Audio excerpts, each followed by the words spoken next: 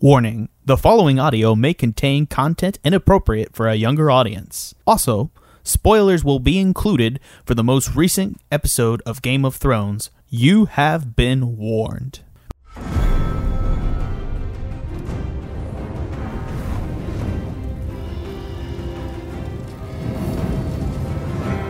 Hello and welcome for A Feast for Bros. I know this is not your regularly scheduled host and we're not live this week. That's because Sean had to work late because, he's a very important lawyer and some things in life are apparently more important than Game of Thrones. Just kidding, that's bullshit. Nothing is more important than Game of Thrones. He is a weakling and so we fucking killed him. I cut his head off and made him into Sean the Mountain, which is just now my, I don't know. The Headless Mountain. Giant murder I don't know. He's not a really good mountain. He's not, that large. I don't know. He's, he's pretty tall, but... You send Sean to the wall, I think, is the... That's a much better. There are so many Game of Thrones, how you do away with people. Yeah. I could have burned him alive. I could have done. There's so many things I could have done, and I went for the lowest Send him to common. Old Town. Yeah, I don't know. Well, if you can't tell, this is A Feast for Bros. Too soon. I'm your regular MGP Animania host, Jack Newman, and I'll be hosting Feast for Bros this week, and I'm joined with Feast for Bros regulars, including Ben Howarth. How are you, Ben? I'm doing well. How are you? I'm good. I'm having a waste of Woodford Reserve and a regular shaken Manhattan, which you should never shake a Manhattan. I was in a hurry. That's bad, but, people can kill me later, and specifically Sean. But we're also joined this week by Sarah Becker. How are you, Sarah? I'm good. Sunburned, but good. I went for a walk today and didn't put on quite enough sunscreen, and bad things happen because I'm pasty. You are an amazing white person. Just an amazing white person. You went outside and you got sunburned. I'm not saying that's true. It's true for me right now as well. I go outside. I literally got sunburned in 15 minutes one day. And see, I was out there for an hour and a half. So yeah, no, it's amazing. I live in a cave and this I have to go outside and set up a outside shot, and I just know I'm going to get sunburned because I don't like when sunscreen touches my tie. I really don't like it. If you have to put sunscreen on my face and I'm wearing a suit, it's awful. Yeah, I hate it. All right. Last person who is lucky to be alive today because she is a klutz. That's really stereotypical. I can't have a stereotypical girl be on here and just be a total klutz. You're actually amazing in other ways. Jenna, how are you? I'm not a stereotypical klutz at all. Next week, I'm going to call in all these people to vouch for me. I'm a complete badass. So next week, there will be no discussion.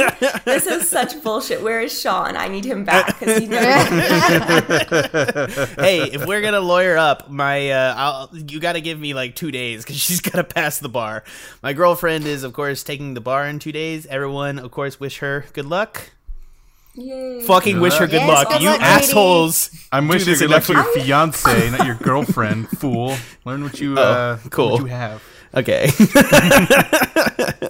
Sorry, I didn't mean to. That was weirdly braggy. I agree with that. Okay. Yes, but do wish her good luck, and let's actually start talking about a Game of Thrones. So that's good. I'm really glad. This is the only context in which I get to catch up with everyone, so I really appreciate it. Sorry, Jenna. But we're going to start off this week, which is our episode 2 of season 7, or Stormborn, which this is the episode I kind of wanted episode 1 to be, which is to say a lot of stuff happened, or at least we finally get to kind of see Dany on Dragonstone doing Dany things, which is where we're going to start today. We're going to start on Dragonstone, where Daenerys is finally confronting Varys, which is interesting because up till now they've kind of just essentially Varys is here now and she's cool with him again. They finally sit down and sort of deal with the issues that Varys attempted to kill Dany when she was little and goes through all the things. And I always thought it was going to be bullshit that it was that, but I was actually surprised. What did you guys think about it? I mean, Varys is one of my favorite characters, so I'm very glad that he survived another day and had a very wonderfully awesome speech as per usual. It's sort of interesting to compare him to Littlefinger. in this episode because Littlefinger is the most sinister person. Like he's just spends an entire episode leering at people, and he gets choked for it but not murdered. And if he was with Daenerys, I think she would have rightfully quickly murdered him. The difference is a lot. The difference between Varys and Littlefinger is that Varys, genuinely seems to care about the people, and Littlefinger is only about himself. Which is, I even for like on a George R.R. Martin like original text level, I wouldn't be surprised to say if like Varys does another face turn before the end of the series, but that would be legitimately surprising. Like if like Littlefinger double crosses somebody, I'm gonna be like, what the fuck did you think was gonna happen? Like if Littlefinger doesn't change sides at least 4 more times before the end of the series, or just somebody eventually stabs him, which is just amazing that no one stabbed him yet. That's all I'm gonna say. Jenna, what did you think about the inclusion of Varys? Do you think it was after a while? Do you think it was long in coming, or do you think that they just for like plot reasons had to keep including it? I think plot reasons. I mean, it kind of seemed like face value, and it was a little abrupt too. Like it was a little abrupt, but that wasn't my favorite part of the whole Dragonstone episode. So I'm kind of like quietly waiting in peace for the ultimate moment. Yeah. Well, there's a lot of things that happen on that episode as well, including the inclusion of Melisandre, which is interesting here to see her finally pop up, and she's kind of like, hey, Dany, you remember when you liked red priests and stuff, and and Tyrion. It's really interesting to me, like how Game of Thrones now as like a show is like some information is like really readily available. And some is just not. Like, how did Tyrion know that Melisandre specifically was the Red Priestess at the head of, like... Because it's, like, not like he was ever, like, introduced to her that I know of. I mean, yeah, it's like the... he doesn't know that, but he knows that, but he doesn't know that Jon Snow took over the North, which was a nice little moment where he's like, last time I saw that loser, he was going to the wall. Jesus, all right. Things have changed. I know. Well, that's the other thing, too, is like apparently everyone knows that like Cersei blew up the Sept, but no one knows that Jon is king of the North. Yeah. But I also thought it was a little corny that Melisandre's like, oh, both of you are going to be the figures that are needed to save our world. Like, just not that I don't love it, because of course I'm still team Jon and Dany forever, but I still and I think this confirms beautiful kids. I think this confirms that the other Red Priestess is on the ship of abandoned plot lines, because I thought for sure that was going to be the conflict I've been thinking the entire time. She's like, no, he is, and no, she is, and then she just shows up and she's like, maybe both. I don't know. Like, well, I guess this is the thing is like it's definitely was weird when we didn't see her on the ship being a backer there, and it definitely all of these things that were happening all the way through. Like I definitely wanted to see. That's the other thing too, is Melisandre was last we saw her, she was having a crisis of faith and all these things, and now she's just with Dany, and she's like, I'm chill because I'm a plot device. And it's like, well, what does this all lead up to? Like, what's the old woman thing gonna be, and what's all this other things? Old woman thing. Yeah, where Melisandre's like an old woman. Where Melisandre's actually super old. Yeah. Oh, I don't think that'll be anything. That's just kind of showing that she has managed through, sorcery, religion, faith, whatever you want to refer to it as, that she's managed to live. So like there is some power in her religion. I don't think that really like has a huge impact on the plot, but I could be very wrong. I think it matters in terms of like motifs in her, and I guess the thing is that like her popping up and being okay is like confusing the motif for me. Do you know what I mean? Like up till now she was an issue. She's become an issue of like the breaking of faith. But this is the thing, is like this is the issue that I don't know how the Game of Thrones is going to end, because like there's all these issues, and it's like I want Jon to like as a character learn from those issues, and he doesn't seem to learn from them. It's like clearly like he's like, oh yeah, like I feel like the lesson of Game of Thrones is like don't trust people, and now Jon is like, stick the knife here, like it looks great right in my back, Littlefinger, I'm not going to kill you for some unknown reason. There's marks on my body where everyone else stabbed me. Do you want to do the same? It'll slide right in smooth with my other knife wounds. Like, it's one of those things. We'll get to Jon later. We'll get to. It's way too easy to make jokes, but I feel like the issue is like I don't see what the moral motif of Game of Thrones is at this point from a show composition standpoint. Maybe the books are a little bit different, but I don't understand who the hero that I'm rooting for, and like, because there's so many different transformation and directions that Starks are going in. The Starks are the heroes, but like they're all going in different directions right now. And what is the direction that, you know, or is there going to be even a direction that is like the ultimate correct answer per se? Or is like one of the directions going to be evil? And I guess like the big thing is like, you know, we said this is like as predictable as Game of Thrones felt a couple seasons ago. I have no idea where it's going. You just went on a rant that I don't understand. I'm sorry. You just went on a direction. You are correct. No one knows where it's going at this point. No. I just think that, like, I think the big thing is that, like, do you understand what the point of Game of Thrones is at this point in the season? Nope.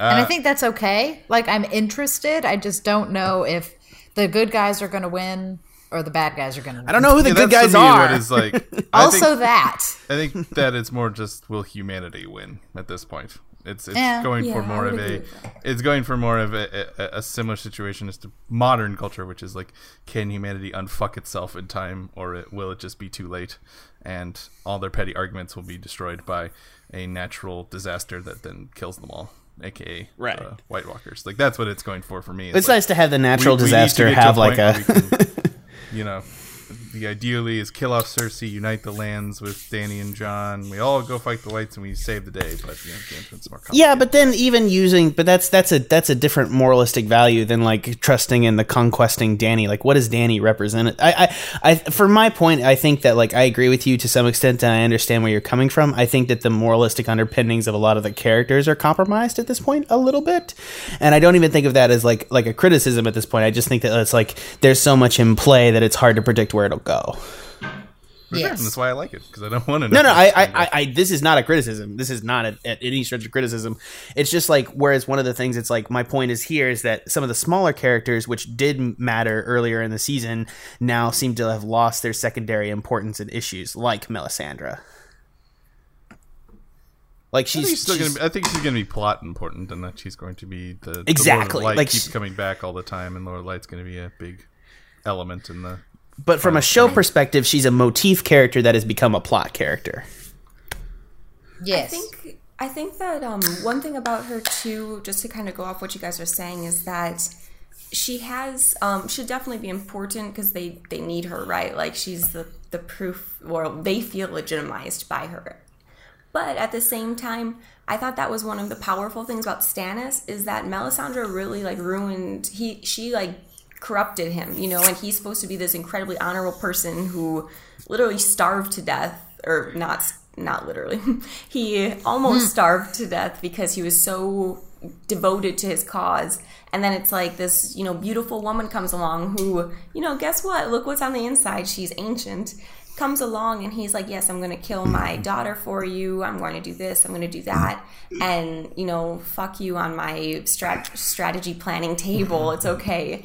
And I thought that would have been a lot more interesting to see if she could like morally corrupt someone else, and instead she's like, nah, everyone's friends now. No, you know, the White Walkers are coming. Here's the last thing. We need to move on. I'm not Sean at this a little bit, and I recognize that we need to move on. But one of the things I do want to ask you guys is, now that we have Davos going to Dragonstone as well, do you guys think that Davos and Melisandre will finally have their, like, you know, death or whatever there? Because I feel like that's the only reason he involved Davos. Well, Davos is, you got to bring Davos. That man, he shows his fingers, you know, and he always tells a story. He always gets shit done. Like, he was the Stannis' ace in the hole. Stannis was a terrible negotiator, and Davos would be like, look, fingers, me, guys, Stannis. And they were like, he'd always get shit done. So you got to bring Davos. He's your hype man, you know. You just I know. Like, he talked in Lady Mormont, which is just like, and she's just like I have to admit, I was like, when Lady Mormont didn't support Jon in this episode, I was like, oh shit, it's going down. No one supports him. Me too. No, I think he did that on I was like, oh, well, this is clearly that no one's going to listen to Jon now because Lady Mormont has spoken. But they all have like a really good point. Like that is the stupidest element of diplomacy I've ever seen. We haven't gotten there yet. Let's focus on Dragonstone. Wait, we have to get. We can't move on. We can't because we have a lot to talk about. The fucking the awesome power meeting of all the women. The power women scene, which is just like the inclusion of Yara Greyjoy, Ilaria Sand, a lot of the Sand Snakes, Olenna Tyrell, and Daenerys Targaryen. Which is to say, like all the major rulers now in the Seven Kingdoms are all planning female. to take down a queen, which is pretty badass. Yeah. Which is interesting too. If Jon leaves the North, then all the Seven Kingdoms are technically ruled by girls. Yes, they are. Except girl power. I mean, I guess technically the Vale is still run by Jon Arryn and. I mean, I want. It the would be Vale. amazing if she like murders Littlefinger and she's like, "Oh, I own the Vale." Well, I'm expecting that to happen. yeah. I'm expecting it to happen hardcore. I really hope it happens. Is all I can say. Like I really hope that she like marries him and then kills him in their marriage bed. We gotta talk about this amazing scene, which even the showrunners had to pat their own back about. Like, did you guys see that in the after credits sequence when he's like, yeah, there's so many powerful women in one room, we just really had to do it, and we were gonna use it to justify killing all these other ladies on a boat. That's irony, right? Is that then they all get murdered. But no, I was actually referring to Grey Worm and Missandei. I was so excited. Yes. Happiness and women being pleasured on screen. What gets better than that? I mean, yeah. Yeah. That's cool. I can't deny I kind of wanted to see his non-Grey Worm. Like, For a hot second, I thought they were going to show it. I really did. So too. And I was like, I don't want to see this, but also I do because I'm curious now. And yes, but it was very, very romantic. It reminded me of a similar scene in. It was very romantic. Eunuch-related searches spiked on Google. It reminded me of a sequence in Orange Is the New Black where someone like has sex with someone who doesn't have a full leg. He has like a prosthetic for his like thigh below, and she like sort of caresses that, and like your deformity is still beautiful, kind of, and you're like a beautiful person. No, plus, as everyone pointed out, like with an ass that beautiful, like he's still like gorgeous. Like look at that man. Yeah, that man is. Whew. They are both incredibly beautiful. I saw him in like street clothes at Comic-Con. Well, I wasn't at Comic-Con, but like I see pictures of him like doing interviews at Comic-Con in street clothes, and he looks like a skinny dude. And then you're like, but you're like gorgeous under there. Like, where is all of that packed? Like, what the fuck? No, because he looks like and it's cool. It's cute because like Grey Worm is a nerd, like in real life. So like he's just running around Comic-Con like,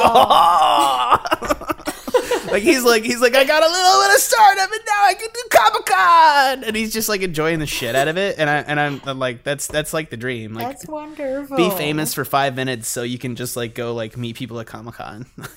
Yeah, I mean, yeah, it was a cheesy line, but it was still sweet. The whole like bit about how he says like all the Unsullied had weaknesses and I never had one, but now you're my weakness because you make me have fear. It was nice. Sweet. I think the fact that you guys give me shit about like the of course you realize this means one of them will die. Of course. Like, obviously. I mean, both in each other's arms. I'm going for that like corny Romeo and Juliet now. Oh God, I think because Grey Worm is going into danger, it'll be Missandei for something, or like somebody will capture Missandei or something like that. But we have a lot of captured women that we need to talk about eventually. But can we please talk about Olenna Tyrell and Daenerys at the very least? That's awesome. I don't think much actually happened. It's cool to have like the War Council, other than the fact that like Tyrion laid out the stupidest fucking war plan ever. Why is it stupid? It's just like I have to admit, I gotta take Olenna's side on this. Like you just go in and you just fuck them up. Like at this point, if you take. Just burn them all. No, you don't burn them all. I thought it was cool that he was going to take Casterly Rock. That got me hyped to see him take back. I can't wait for us to see Casterly Rock. Like if Tyrion is the one who is now on the throne of Casterly Rock, and that would piss off Cersei so much. It would be so awesome. It would be amazing. It would actually be amazing. And I think that's the good point too, but like we have to. There's a big issue that we're gonna think is like we have to get to eventually, where we're gonna talk about how their plans are all fucked up right now, and what does that mean for the future of this episode. I mean, we knew that something had to happen a little bit that was like pro Cersei, because like the power balance is so tipped in Dany's favor at the start of this season. For sure. And it's just the only thing that's gonna prevent Dany from winning. And we'll talk about the yeah.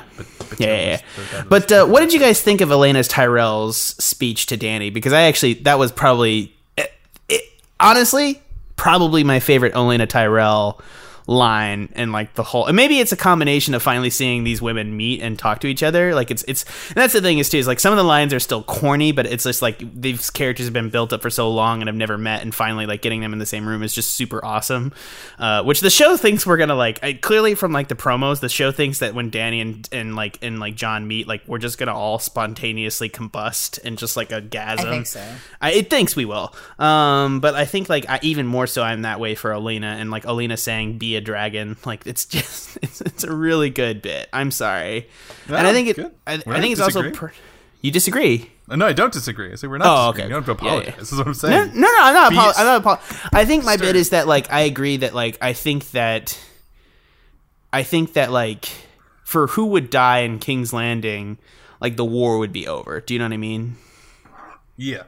I think there's like a decisive. I feel like I like honestly disagree with like Tyrion's tactics, which it's plot at this point, but like I understand where they come from, because the Targaryens have a huge, fucking blight against them, and to come back in That's and fair. conquer everything and burn down King's Landing is just going to look exactly like Aegon 300 years ago, and that's what she's worried about. She wants to come in and be like, no, it's okay, Cersei was the bad person. And also, like she said, she doesn't, or I guess like Tyrion probably said it first, but she still needs people left to rule by the time this is all over and done with. Like if she goes and kills everyone, then she'll be a queen and there'll be nobody left in Westeros because her dragons burned all of them. But I do agree with Jack that Lana had a good line where she's like, my daughter, granddaughter, I forget the relationship to her and Natalie Dormer's character, but like, she was beloved by the people and the noblemen, and now she is just ashes. So look at what that got her. Like, you can only politics only go so far in this world. And especially around to murder. Exactly, especially Cersei is the big. Go ahead, Jenna. Sorry. That's okay. I think that it's like I really just empathize with, there we go, is this need for Dany to be somewhere between Marjorie and Cersei, right? So Cersei rules by hate, Marjorie rules by love. And of course there's more nuances than that, but that's how that's how the common people see them.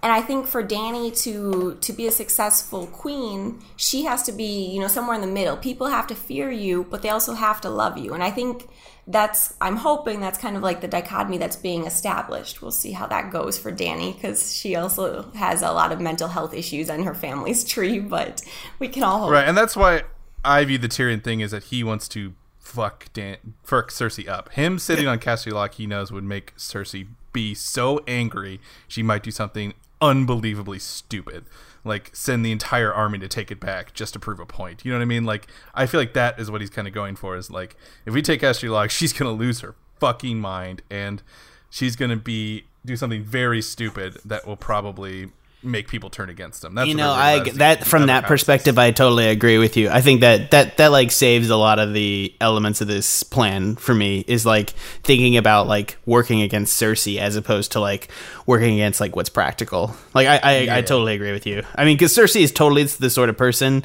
that would blow up King's Landing before losing. Oh yeah, I mean, I think that's what, like 100%. I mean, I think that's like the other predictable thing you feel like is going to happen is she's going to say burn them all, and then he's going to have to.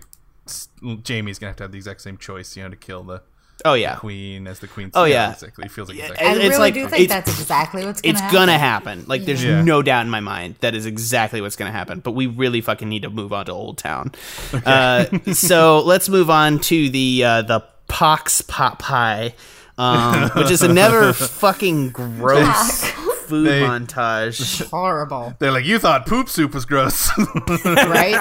No, it was nothing compared. I wonder how many, if they have another one in the next episode, I'm gonna freak out, to be honest with you. Like that was, what do you guys think of Jorah Mormont and where he's gonna factor into the rest of this series? I wonder. I really want him to live. I've always really liked Jorah a whole lot. Yeah, it feels very this doesn't feel like something's gonna happen in the book, is what I'm saying. Like, it feels very like, let's have one fan favorite character save another fan favorite character, you know what I mean? Like, and now Sam is Dr. Sam MD, who can cure like the Dr. Sam MD necrotic deathly disease that everyone dies of because you read a book, but like, all right, TV show logic. But at the very least, it looked horribly painful and awful. So like, oh god, you can at least kind of understand why no one's tried it, because it's like you're inviting so much sepsis and like it's just like grossness and infection and everything. It's when they reveal that it's pussy under there, I was like, oh no, God, I have to admit the visceral reaction, like how long it was until the pot pie shot before I realized it wasn't him. I just like sort of lost it a little bit. It was a gross transition, but it was also such a good transition. It's artistically. It is using like an amazing, almost like 2001 Space Odyssey level of transition to gross you out, which is just like using weapons of mass destruction for like no reason. Mass disgusting. Yeah, mass disgusting. Like, why do we go with the well of the most powerful transition and then just be like, let's just use it to fuck with you? Yes. I also really like Jim Broadbent. He's just like a great surly. Like, Maester's not putting up with Sam shit. What were you gonna say, Jen? I was gonna say, I think that I think it's gonna be kind of corny. Like, honestly, I think I would like it better, even though I like Ser Jorah, I would like it better if he just died as a stone man, because it's getting kind of corny. Like, Sam's found the one way to cure him, which is truly graphic. But he's going to come back, like, save Dany, and then die in front of her and be like, I told you I loved you. And that's I love you, Jenna, but that is just because you are Team Dany and Jon. Like, that's I don't mean to call you out or anything, but, like, I know that is why you want him to just die. But I understand where she's coming from. It is also very convenient. The one thing I'll... Sorry, go. Yeah, way too convenient. That's the problem. Is like, it was corny when Sam is dumping soup for all these people in cells, and all of a sudden it's Ser Jorah, and then all of a sudden Sam has found the one way to cure him, and it's corny. Like, as much as I like corny when it comes to these like love relationships, this one is just, I'm having a hard time. The maximum corn. I'm a crow. Get it, crow bros with the corn. Sorry, I just had a really cool imagery that I want to do into like a comic. But go ahead. What are you gonna say, Ben? The one thing that it could do is that we also know that it's not just a skin disease, but a mental disease. So it's possible that just because he takes all the shit off of his skin, that whatever it is that makes you go crazy. Just from a medical perspective, treating the symptoms doesn't do anything. Like I don't care what your ointment is. Like, it doesn't fix the issue. It's not like cancer. Right. Like, it's not underneath the skin. It's just growing on top of the skin. If it was growing underneath the skin, he wouldn't have that arm. Like, that's not how diseases work. This is Game of Thrones diseases, though. But I think there's a possibility that he might not have like stone arms and stuff, but he might still get the madness. You know what I mean? Yes. And that might be sort of which would be a cool way for them to remove the stone scale and him still be like mad and kill Dany and all that jazz, or not kill Dany. I think he's not going to kill Dany. But that's he's. I agree with you, Ben, that I have no doubt that whatever this is going to serve a purpose in terms of him. Like, I have no doubt that Jorah is going to die at this point, because they just played with it too much to not pull a trigger on it. Though, that's the show for you. They love killing characters that you don't expect. Well, they clearly have a plan for him. Otherwise, he would have had a Gendry exit where he just like, I will go cure stuff, and then you never see him again. Yeah, and that's the thing is, like, I was so much more cooler with his exit than I was with Gendry's. Do you know what I mean? Like, Gendry being gone. I was really shocked to see him in the first episode of this season. Yeah, I thought we would see him as a stone man later. And like a zombie movie, you know what I mean? Where you're like, oh, there he is, and he's like, and they're like, "I'm sorry, Jorah," they murder. That would have been a him, cool, powerful Yes. moment, to be entirely honest with you. Like, that would have been that's what I thought actually they were like a going pretty with, cool moment. I last did season. too, honestly. I thought Jorah was done, but here he is. Jesus. Let's move on to Winterfell. Again, Jon Snow receives Tyrion's thing, which is a really great nod to the first season with the line to Jon, which I really appreciated that. Yeah. I did too. And I also enjoyed that Jon relying on Sansa to talk about like Tyrion, and one of the things I do think is kind of corny is that like sometimes in the show I feel like major characters recognize that other major characters are major characters, because it's like they're like, oh yeah, Tyrion, he's a great guy, and they're like, yeah, Jon Snow, I trust him, he's great, I went to the wall once with him. Yeah, like a long time ago. Yeah, that's why his like, reaction was better. Where he's before like, like my loser, father I went killed to- his father. Like, Yeah, that's why his reaction was better when he was like, "That loser fucking went to the walls, King of the North." All right. Yeah. Yeah, I think that sometimes it works and sometimes it's not. I do think that like I'm very curious how this is all going to play out in the book. Like if it's going to be like that directly corny where they like trust each other. I imagine it won't be, and that this is just the show moving the plot along. Yeah, I mean, I think it's just getting him to Dragonstone, which I'm glad that we got that out of the way, because I was like, oh, there's gonna be a couple episodes where he's like, I shouldn't go, and then he's gonna get the letter, and he's like, I should go, and they did all that in one episode. Yeah, Thankfully. yeah. Which I agree with you entirely. Like in terms of like shit I didn't want to see, that shit I didn't want to see, and it's like that sells the believability of the decision. Like they're like, fuck this one believability in this instance for the purpose of the plot, and I'm like, from a like a show running standpoint, I totally agree with you, because I didn't want to see Jon like think about it for 2 episodes. It's like, but I think I'm they're curious what you guys think was going to happen is Tyrion notably did not say that what Dany said, which is that she wants him to bend the knee. So I feel like he's going to show up and we're going to get a lot of Tyrion. Well, let me tell you a story about it. Like try to talk his way out of it. I'm curious what you guys think is going to be Jon's reaction when that happens. Jon said specifically to bend the knee, so. Did he? I don't think he ever He did to the room. That was the thing. I'm pretty am I wrong? It's going to be I think it'll be just like a repeat of history, right? So the Starks bent the knee before to try and maintain like peace in the kingdom, and I really think that's what it'll be too, because Jon's whole push, of course, if he gets like morally corrupt too, but Jon's whole push is like saving humanity from the White Walkers, and so to get stubborn when his character's trait is not like being foolishly stubborn, to get stubborn and not bend the knee to Dany when he's not supposed to have this huge interest in ruling would be like kind of dumb, honestly. It would be such a major diversion from who he is. God, you know what would be stupid is if for some reason like one of her dragons like attacks Jon and like breathes fire on him and he walks out of the fire.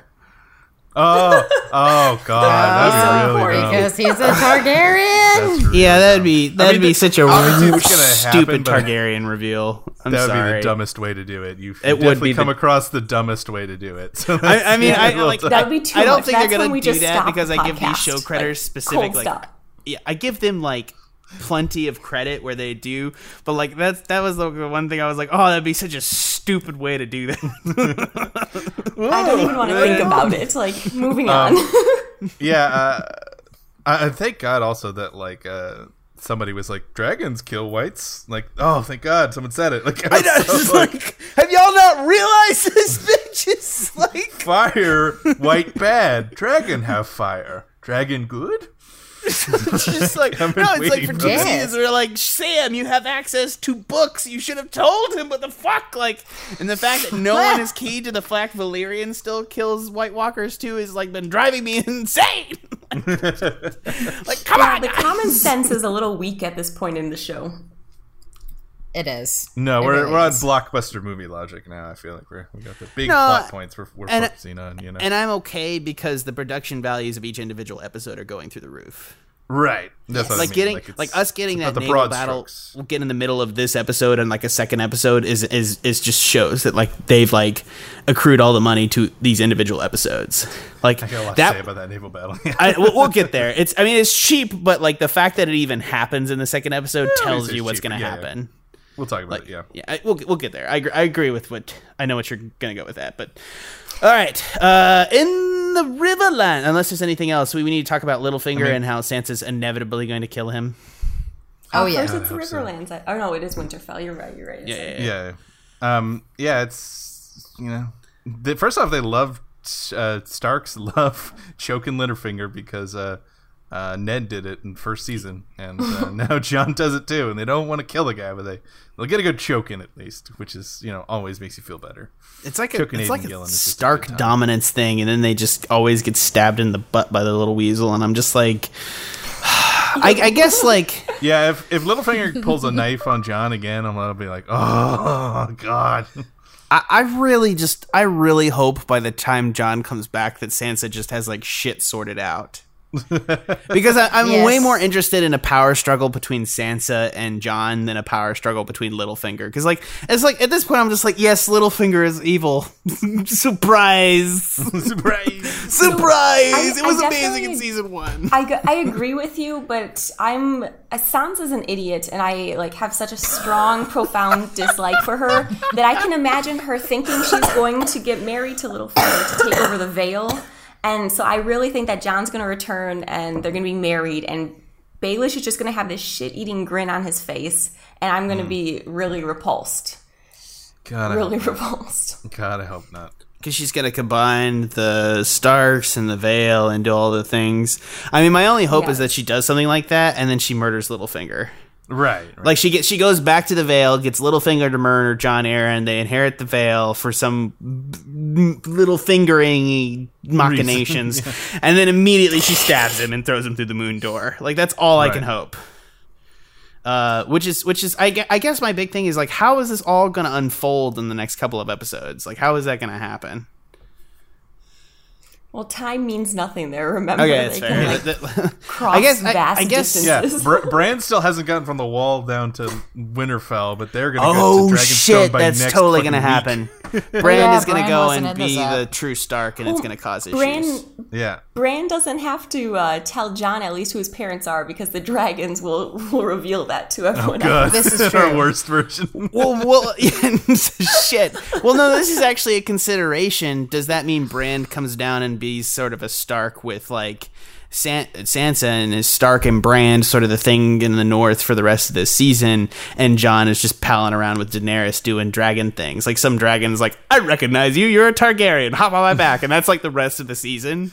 Was that the other way? Is the dragon's going to go up to Jon and be like a little cat? And be like, wow. Yeah, exactly. It's like it like rubs its face on him, and that's like how they realize. His chin, God, only a Targaryen would get a dragon. Only a Targaryen could like change out this dragon's litter box. Like that's the other thing too, is that's the thing you don't think about dragons, is that's taking like a buffalo-sized shit like 30 feet up somewhere. In the air. Like hopefully they burn it afterwards. That's like, so yeah, it goes out both holes. Oh god. They got dogs bury it, they just turn around and burn it. Or it's like their buttholes are like also flammable. That's how dragon glass is in made. Westeros. It's actual methane. Oh my god, let's stop. I'm sorry. Sean will never forgive me for this. this. So let's talk about the greatest return in the show's history of returns. Motherfucking Hot Pie's back, bitch! Hot Pie! I was way too excited to see Hot Pie. I know. It's anything from like that original like SSS, like anytime a character from like the Lost plotline shows up, I literally like cheer at the screen. And that's like why I'm sure Gendry's gonna come back, because it's one of those things where more so than any other fandom, the Game of Thrones people are like super aware of their own fandom. Do you know what I mean? Like like they're hyper aware, and that's the only reason Pot Pie comes back, to be like, Arya, Jon Snow is actually in the north. Which I just, poor Arya. Can we just like take a moment to say this poor girl just cannot accept that something good happened to her family. Like she's like, oh, he took back Winterfell, and he's like, fuck off. Like, no, he didn't. He's dead somewhere. They're all dead somewhere but me, and I gotta murder everybody because I'm cold and heartless. Like, no. He's like alive, and your house is back, and it's fine. And you're like, yeah, like everything's fine. You just can't accept it. I do think it was. I this is one of the moments where like some of these characters that were like, you know, have developed better acting talents as like the seasons have moved on. I think, and like I feel like a lot of people give Maisie Williams shit sometimes that I don't think is deserved, because I actually think she's a pretty great actress, to be honest. I do as well. Yeah. Do you know what? She what season of Doctor Who are we on? Oh, who the fuck knows? The last one with Peter Capaldi and Jenna Coleman. Maisie Williams was the best part of that season. Yeah, in my opinion. And I definitely don't have those same words to tell. Like Emilia Clarke. I'm sorry. Like she's so why people give her so much shit is that it's because she's not conventionally attractive, right? Like that's why. Oh, what the fuck? I didn't. But do you disagree that seriously, I don't think Marjorie was this amazing actress, but she's gorgeous, so everyone's That's Sean's beef. That's a different day's discussion. I never said that she was an amazing actress. I said she had her smirk game down, is the only thing that I've ever said. I think Emilia Clarke, I was about to say, y'all can give me shit. I've said women are beautiful. I said Gal Gadot is not a great actress, but is beautiful. Do you know what I mean? And is conventionally beautiful. I think that, like, no offense, you're probably right, Jenna, in terms of the broader audience. I just reject the idea that that's what I'm saying here. Oh, and I didn't mean to like point fingers. I just think that because I hear a lot about Maisie Williams, and a lot of it's not like complimentary, and I really just think that's like, or you mean Emilia Clarke, what we Clarke. expect actresses to look like, you know? Or you mean Emilia Clarke? No, I was talking Maisie Williams. Oh, I think she's actually probably one of the better actors on the show. Like, I mean, if I have acting beef, it's with Emilia Clarke, who I think is conventionally gorgeous, except for the eyebrows. Not a big thing for me. They needed to dye those. Her self-control, her eyebrows that are sentient. Sorry, I don't mean to. That's totally terrible on my part. But like, I also think Sansa is absolutely gorgeous, and I don't think she's the world's greatest actress. She's horrible. Truly. Die already, Sansa. Oh my God. So I think Emilia Clarke at least like has a bit that she's doing. Do you know what I mean? And she's staying within the confines of that bit, and that makes it fine for me. As opposed to, like, I think sometimes Sansa just like annoys me. She's like, what? I'm just like, good read, Velma. Emilia Clarke has this like I'm innocent, like wide-eyed expression that like fits with her character, and okay, I'm getting off Sansa. I don't want to think about her at 5 a.m. I'll admit that his death at the end, Bruce, like the Bolton death at the end, was really great on her part, and she also has a great smirk game, which was great. Yes. Sarah, you disagree with me. It's cool. You can say it out loud. The Starks always have their "I murdered a traitor" moment, and it's always pretty great. Yeah, at this point, it just built up by the show. Yeah, okay. Bran hasn't had one yet, and he'll probably have a great one. He might murder Jaime. Oh, don't say that. That might be Mira. He'll probably. I thought of something really dumb but kind of awesome. Is that Bran will white into somebody and make them kill themselves? Oh, that is so dark. Right? That is like violently dark and super stupid, but like white into someone and just make them crack their own neck, and then he's just like, oh yeah. Okay, so violent. King's Landing, Cersei. No, hold on. We got to talk about. We have to talk about the other return. The wolf. Yeah. We got to talk. We have to speed up these last two, but like we do need to talk about the wolf comeback. Sean was under the impression that Arya was still heading north. I just want to say that I was like mad at him in chat, and I was like, she's definitely going back towards Cersei. The whole point of that was just like she sees the wolf and she's like, I'm not domesticated, and then she like ends up like, I'm gonna go kill Cersei because that's who I am, and that's just interesting. Yeah. Does everyone agree with that? I don't. I thought she saw that and was like, this is what I could become. I should go back to be with my family. That's what I took it as. So I might be wrong. Really? I took it as like, oh, look what happened when she didn't have people. She became a wild beast that will never love me. And so, though I'm sure Nymeria will come back and she will ride her army of wolves, which I've always been expecting her to one day do. I think Nymeria is going to like follow her, right? So like with her wolf pack, I think that they'll follow Arya no matter where Arya wants to go. I feel like we're gonna. And then like Arya's accidentally gonna fuck up at some point, and you think she's about to die, but then the wolves come in and kill everyone. Yes, great. I really think command an army of wolves, and it'll be awesome. I really and think she'll be Princess Mononoke. I mean, I guess like because like it's one of those things when you have like built-in plot armor for characters. Like I know Arya can't assassinate Cersei because Jaime has to do it at this point. Like there's just too many road signs for that. Like, and also just like in terms of a climax, like Dany has to like surround the city and Jaime has to like prevent her from killing everyone inside the city. Like that just has to happen. But I think that the point is like I think Arya is going to go there and is going to fail somehow and have a realization and maybe be saved by the wolves, which I'm really excited for. That's cool. Except, okay, so this is my like cynicism speaking. I kind of wanted Nymeria to attack Arya or something. Yeah, fight her a little bit. You know, it's getting I don't know. Like I said, maybe I'm just like Game of Thrones. They're fucking wolves. Like, You're ready for everyone to murder. Yeah, I don't because know. it would have been Arya's about to unexpected, die, it's right? fine. We all think Arya is going to. Well, I think many people think that Arya is going to survive for a while still because she's a badass. Don't get me wrong, but it's just like they have this really powerful, tense scene of her and Nymeria facing off when she chased off Nymeria, which saved her life, granted, but still. And then instead, it's just like Nymeria backs down and runs off. I don't know. Yeah, or they do what they originally did in the books, which is like something comes up that convinces Arya to go and kill Dany, and then there's that moment. Because clearly, like, I think in the beginning, there was like a suggestion that she was going to go and kill Dany or something at the end of one of the books. It's been a while, guys. Was there? I believe there was. I don't remember that.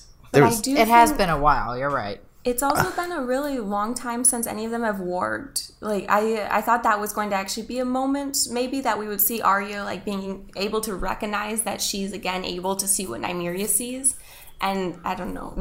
The Starks have lost their powers. The warging or the other things too. It's a question because she's clearly seen the moment where she's been driving around, but we'll see. We got to move on. Because this is we got two really good things to talk about real fast. Because first up is Cersei Lannister, and they're making deals and making ballista. I love Qyburn. I just want to say that, like, I love like his like mad scientist shtick. And he works so well for Cersei. Yeah. Like, it's amazing to me. Just like how he just like. It was actually a much more reasonable thing than I was expecting. I thought it was going to be I know, something I did too. really stupid, like dragon spray, like you know.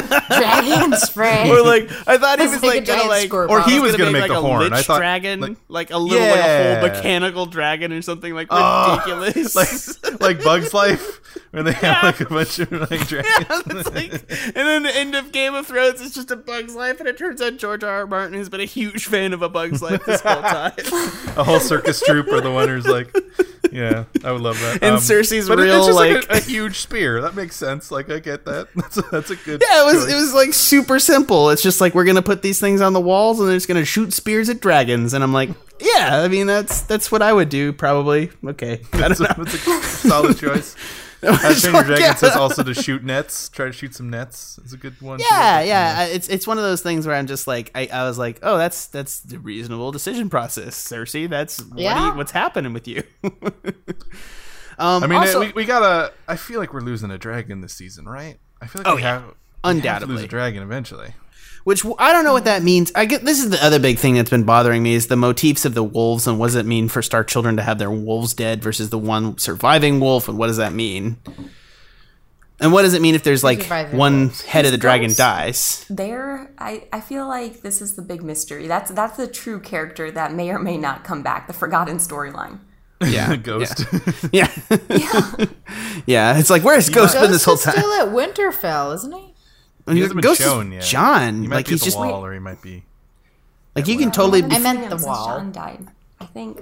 He was under the table. Yeah, he was there when John woke up, and that was the last time we saw him. Oh, you're right. Yep. Yeah, and they're just like, we don't have CG in the budget for Ghost to just be in background shots. Right. Ghost shows up and Ghost has to do stuff. Yeah, it's just like Ghost. Otherwise, Ghost is like reading a magazine on his set chair. He's just like May I having a today? cigarette. He's No, like, okay. you need me to eat somebody? I'm good for it. Sorry, I don't know what this wolf bit. I saw like an internet comic from early in season 2 when Dany goes to Karth, And the leader of Karth is like, well, we want to see your dragons. Where are they? And then the next panel is, Danny screaming at him, but it says CGI is expensive, And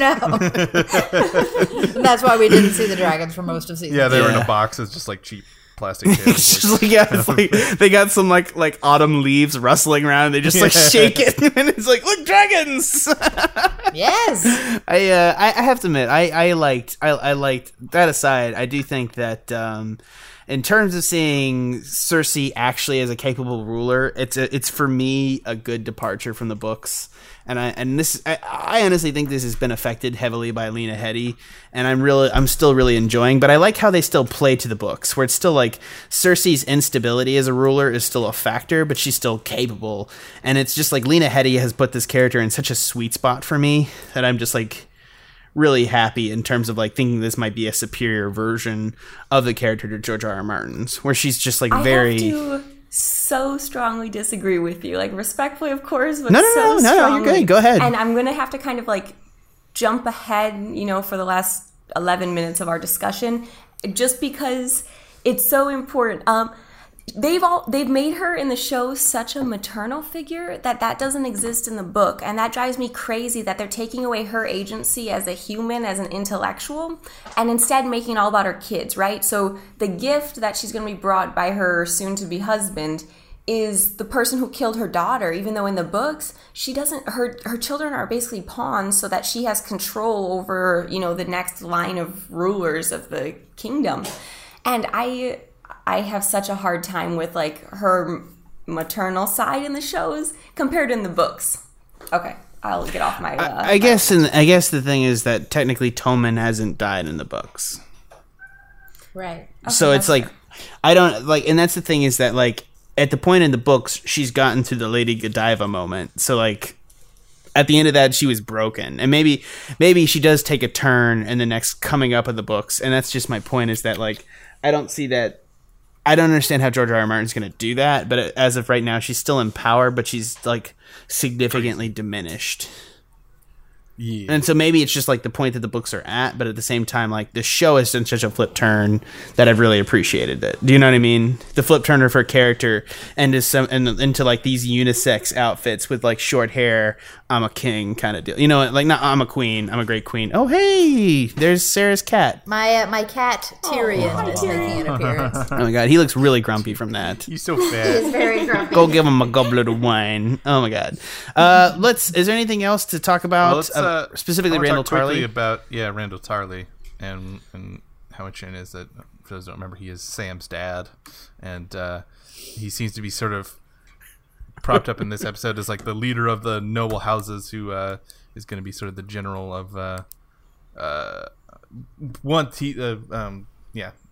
he sort of presented a very on the nose dual decision he can make between aligning with the Unsullied or aligning with Lannisters, and the Lannisters desperately seem to need him to sort of lead their armies. And I thought it was just interesting that Sam is clearly working with Jon and is pro Jon all the way, his homeboy. So I'm curious how that sort of family dynamic, and they showed the whole scene of him getting yelled at, and that horrible awkward dinner conversation from last season. So yeah, I think there's going to be another Sam Randall versus sides meetup. I feel like what they're kind of. And I mean, Sam did take his sword. That's right. Yeah, that's dark. That's going to be like a uncome and kill you type of thing. But one of the things that I think is the big draw for this sort of take in season is that like Randall Tarley is like Tywin Lannister levels of like military commander. And it's like, and that's the thing is like they say it there. It's like he's the only person that defeated Robert Baratheon. Like he just got outnumbered by the Vale, the North, and the Thing in the last war. Like if he's like taking sides, like it's actually a big deal. Which is I'm glad that they're doing this episode. They're like building Cersei up to like having formidable foes and issues here again. This is leveling the playing. It's fine. I already deposited it. Nothing. Yeah, sorry. This episode was leveling the playing field a lot for Cersei. So I think you and I should we talk about the Euron stuff now? Yeah, let's go ahead and get to it. And snake murder. I don't have a clever pun for this. Sorry. Well, first we get the greatest, dumbest line in Game of Thrones history. So I have a bit of a chest cough right now due to various Texan pollens, and when Ilaria Sand says that line of "there's a foreign invasion happening right now," it started a coughing fit that lasted for the rest of the episode. Like that. Very much like that, but for the next 10 minutes. I was not expecting a witty porn line in this episode, though. Oh my God. It was enjoyable. It was so cheesy. I have to admit, I was like, damn, Game of Thrones blowing its sex load in episode 2. And then it's like, and then they blocked the shit out of it. I was so sad. Yes. Euron Greyjoy is an lesbians, amazing they gotta. box blocker. And thank you for liking that tweet on Twitter, Jenna. Oh man, No problem. You're good. Thank you. I'm glad somebody gets. Yeah. It's just a ridiculous scene. Like I think it's a good scene, but like particularly at the start, it totally felt like a WWE entrance. Like I expected Jerry King to be like, "That's Euron Greyjoy's music," and it'd be like, Euron Greyjoy. Like, the thing comes down. He's like, "Yeah!" He's just like so goofy. He's like 900% ham. I like him. I'm sorry. I like him so much as a villain. Silly. He's the villainy that I've like been missing, and especially in terms of characterization, like I do like the level of like sometimes with like the Reavers is like they show up and they kill people and then they're gone. Like, you know, it's one of those things where it's like until now, like he's still like a force to be reckoned with in terms of like something that could actually fuck people up. And I still think that their like shipbuilding speed is ridiculous. Like, he's like, I built this ridiculous warship. But also the speed of the Sand Snake's death was a little much for me. Like I understand we're getting near the episode, but these are supposed to be like super powerful like women, and instead it's just like, oh, they're no match for Euron, you know. It's very Maybe clearly that the they were showrunners realized that no one likes them. Yeah, that was definitely a showrunner fan compromise. You know? Like, although didn't they leave it? One of them is still alive. Yeah, the little girl, with which I'm pretty sure yeah. is alive, just to be tortured for her mother to see. I mean, yeah. Yeah. I mean, that's what we figured out in this episode. Is that's his present to Cersei? Is here's the person who murdered your daughter. Yeah. And her daughter, and also so you can do what you will. Yeah. Good point. So there was one interesting thing that was from the books that they included, which is that Euron Greyjoy, when he captures people, he cuts their tongues out so that and makes them work for him so that they can't mutiny, so they can't like talk to each other and like plan to murder him. So that's why at the end of it just feels like classic Game of Thrones torture porn, but like that's why they actually were cutting out people's tongues. Well, I think it's also very important because like that is one of the few appendages that like Theon has left. Like I like it's just Poor Theon. like just like, and that's one of the things too where it's like I you know, one of the things is like I really sometimes enjoy the fact that they stick a little like, this is why if I do a D&D podcast I want to have like a DM's corner after the fact, because it's like it really helps me sometimes just see them like the showrunners pop on and justify what the fuck they just did. Like, right. Like it's really nice actually from like a show perspective. It's like I really got upset about like the quiet like Dany on Dragonstone moment from last episode,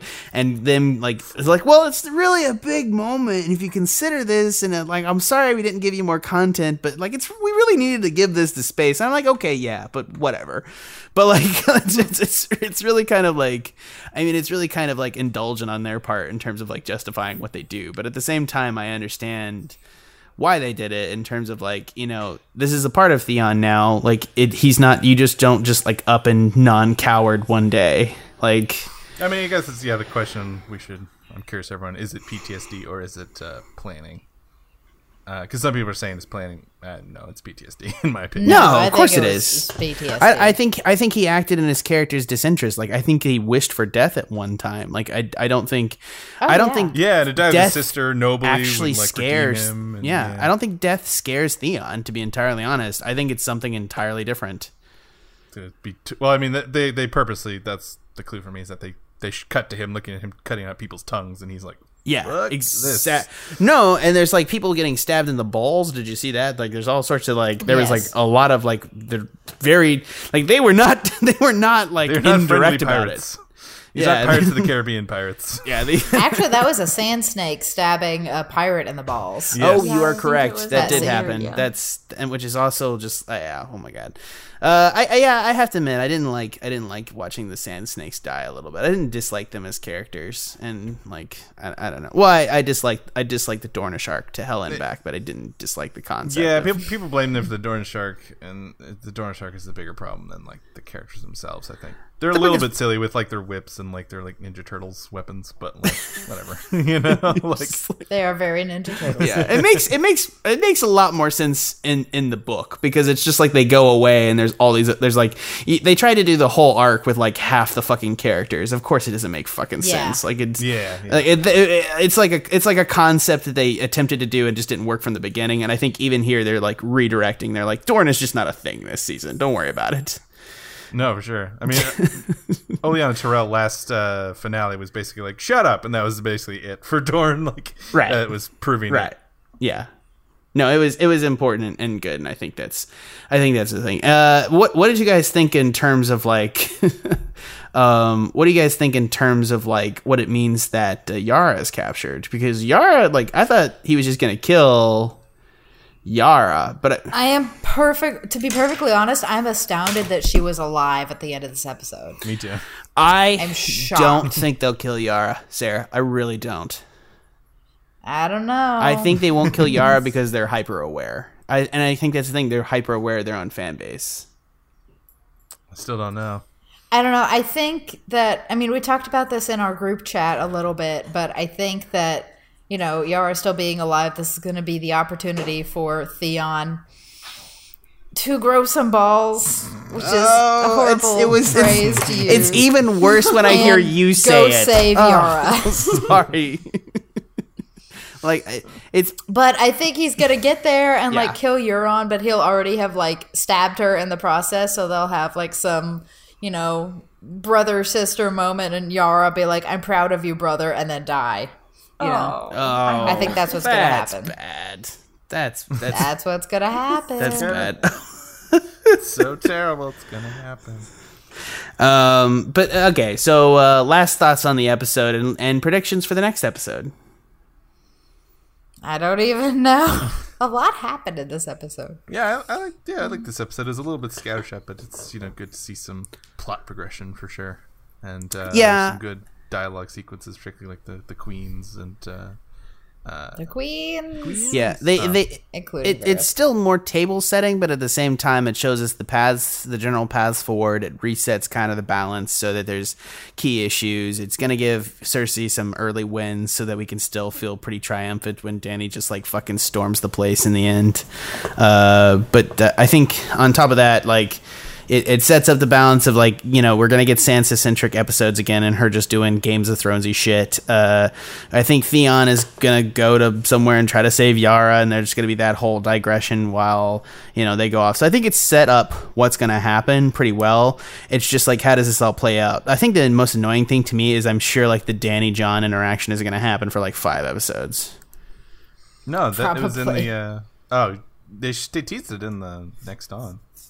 Is it gonna be next Yeah. on? But like, They showed That's him- probably the last scene of the episode. Yeah, I think that's what is they were They gonna like do. meet in the throne room and then Yeah. credits roll. Yeah. Yeah. I mean, they've done that before where they tease something in the opening season parts and teased it, and then it's because like they teased the Oberyn Martell mountain fight like the beginning of the season, and it didn't happen until like 6 episodes in. right, Mm-hmm. but usually in the We'll previous have to hear next from one- Bran, though, I think, in the next Yeah, episode. I hope so too. I really just kind of want him to Stark to get to Winterfell at the wrong time. So like Sansa goes off with Littlefinger to do shenanigans in the Vale, and then Bran gets there, and he's like, "Where's everybody?" And then Bran's like, "I gotta go tell the Maesters," and he leaves, and then Arya gets there, and she's like, "Where is everybody?" That's exactly what's gonna happen too. Oh my god! Wait, no, a lot of the Stark children are dead. Really, just Rickon, honestly. No, it's only those 4 left, right? Rickon and Robb are the only ones who died. Yeah, it's actually not like, you know, people make jokes about dead Starks, but there's not actually. Well, no, there's Ned and Rickon and Caitlyn. and Caitlyn and Catelyn. all of them. Oh my fucking god! There's a ton of them. and un- Maester Lewin. And the undead Yeah. Stark. Yeah, Oh, y'all and realize what this and the means. woman- Benjen, We Uncle have Benjen. to lose All some the more wolves. important characters. Like, y'all realize that, right? Oh, yeah. No, of course. And I'm sure John is going to die like one more time. I know the Sand Snakes were main character, but they were not well-liked characters that have been used a lot in like the last 2 seasons, so that wasn't like shocking. No, they and it's also just a paring down for writing purposes. Like that was one of the things where it's like I was like, oh, look at that plot device pirate boat. Like gonna make it simplified. Leave it on the enemy floor. Yeah, it's just, that's essentially what that boat was. It's like plot device. Like you're on Greyjoy with an axe. Someone please make a gif of that. Just the boat coming with the blinking plot device. It's like the thing drops down under the deck and crushes the guy, and it's like plot device. Every time he stabs someone, like the salary goes down. Yeah, he's like, not with you, and you cost too much. Yeah, I think that was excellent. It was an excellent introduction to like, you know, having another terrifying villain. I think I don't know, like Jaime is too pure for him to like do awful things now. Like he's too much of a beloved character, and we're too invested in his like change arc. So if he goes off and does awful things, like it has to be like well constructed, like what he did with like the Tullys. We'll also need to see the Hound. I think that's going to be a central part of the next episode, because the Hound's like quickly become this fan favorite, and I think it's important to watch him because I do think that Jon will die again, and I think Dondarrion's going to bring him back to life. So there's so much time devoted to the Hound, and I just don't know where that plot thread is going. I guess like it could go somewhere good, but I just don't expect it to. Yeah, I think it's going to be Clegane Bowl, remember? If it go actually, the wrong direction, though. He needs to go south. Actually happens at this point, I don't even know what to do. I might scream at the TV. It's like, you're 3 seasons too late. It's like, fuck you. It seems like from the post, it's going to be a big Unsullied versus Lannister fight. So I'm wondering if we're already jumping to the Casterly Rock invasion. Yeah, because that seems to be something we're leading to. And he made such a big deal about the Casterly Rock stuff. Sorry, go on. Oh, no. I think because it's going to be this, like another military strategy part about what's Dany going to do now that her fleet's been, destroyed. She just got those boats. She just finally got them. And she was just making these, like, powerful alliances with strong women. All of a sudden it's gone. Now it's just her and Olenna again. Well, I think the big thing, too, is this does a great job of, she sent all of her dudes off to fight at Casterly Rock, and she's at Dragonstone with Olenna, and now it's like army on army. It's like Tyrell's... And versus Jon Snow, save her! Yay! How is he gonna get? Like literally, it took Rob Jon like Snow 9. She doesn't need saving. She has dragons. Took Rob like 2.5 seasons to get like to the Riverlands. She has dragons. Oh, she doesn't need to fight. She can just exterminate them. She's just like, let's fly away again on a spirit quest. Like when this important time when my city's being invaded, I'm gonna go on a spirit quest with Dragon, and it's gonna be amazing. It's like, okay, all right. I think that's enough for this time, guys. This has been A Feast for Bros featuring Sarah Becker. Thanks for listening. Ben Haworth. I'll see you in a little bit, guys. We'll be on next week. And, of course, the always wonderful and currently in Israel, Jenna Daggett.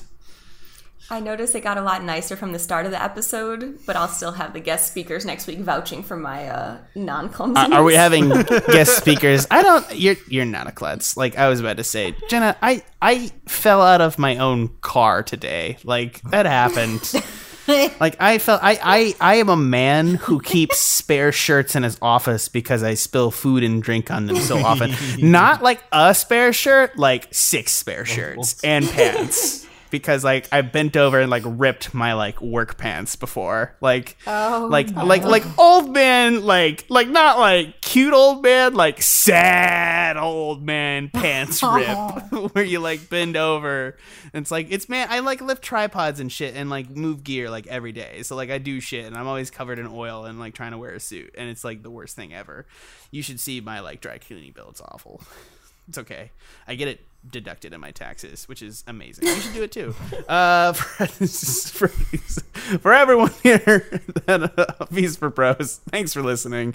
I promise Sean will be back next week and trying to keep us on task. I think I probably enjoy doing Game of Thrones and keeping everyone off task, so it's really hard to switch those gears. If you want to head on over to TuscanShed.com, you can check out all our other podcasts, including the Movie Gang podcast, Animania, Geek Space 9, and I would promote this one usually because I never promote on here. You can also head on over to TuscanShed.com/support us, and you can check out a myriad number of ways to support the Tuscan Shed Media Network and keep this thing on the air. We only got the rest of this season and one more season less of A Feast for Bros. Head on over to Twitter and Facebook and let us know what you would want the show to become once we're done with this. So from everyone here at A Feast for Bros, thanks for listening.